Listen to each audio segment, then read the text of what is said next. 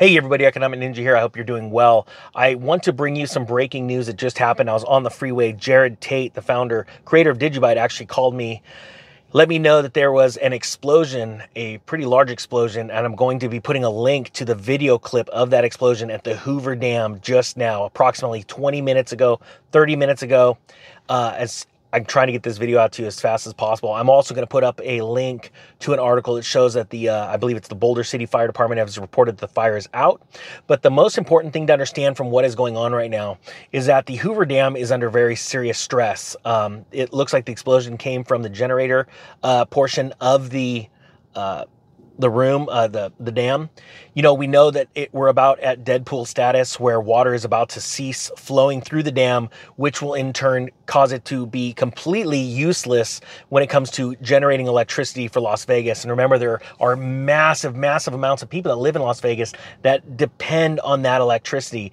If that electricity goes away, where is it going to come from? I'm going to link the video of the explosion, and now know that as of right now, even if this isn't a big explosion, it didn't knock the entire thing off out of service, which I'm sure is the case, right? The fact is, it now, as of right now, even with water flowing through, it cannot produce what it produced yesterday. There's now less electricity going out. And people need to realize how fragile our energy grid system is right now and need to start planning for that kind of stuff. We're in a world that is so fragile. The supply chain is so fragile that at any moment it could be done and take a break or be knocked offline. And are you ready? We've been talking about food supplies. Now we're thinking electricity. Are you ready for that? Is Las Vegas ready for that? You know, I know they're trying to build a tunnel to be able to suck every last drop out of Lake Mead right now. They're boring an underground tunnel under the lake, trying to get all that water. Will they be successful in time? Only time will tell, honestly.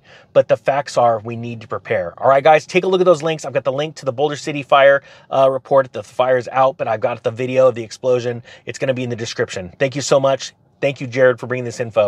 With that being said, the Economic Ninja is out.